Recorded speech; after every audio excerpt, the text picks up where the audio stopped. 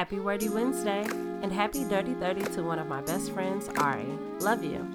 This is episode 502 of Your Morning Message, your weekday dose of perspective and intention. I'm Bree Stories. Let's get into it. Message number 1. No need to act on every impulse. I'm still learning every day to pause, to take a quick moment to assess before I act, or even before I speak in certain spaces. Not everything that comes up is asking to be acted upon. It may just point to something to think about, something to release even. Take your time and see.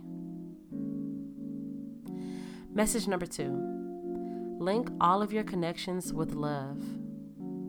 To every person you share space with, bring them love. You can decide what that love looks and feels like, but always make it present. Always make it available and a part of the overall experience of interacting with you. Message number 3. The path to realizing self-worth is personal. We cannot bring someone to the belief that they are worthy. No matter how much we see it, no matter how much we disagree with how we see them treat themselves, they have to come to their own self-love and sense of deserving. The same for all of us. All you can do is send the love and support on every part of their journey.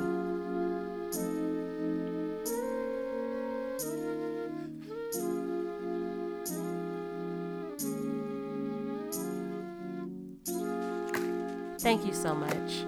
More words are available to you on yaymash.com, my website. While you're there, please do subscribe for email check-ins. You are appreciated. Peace until tomorrow.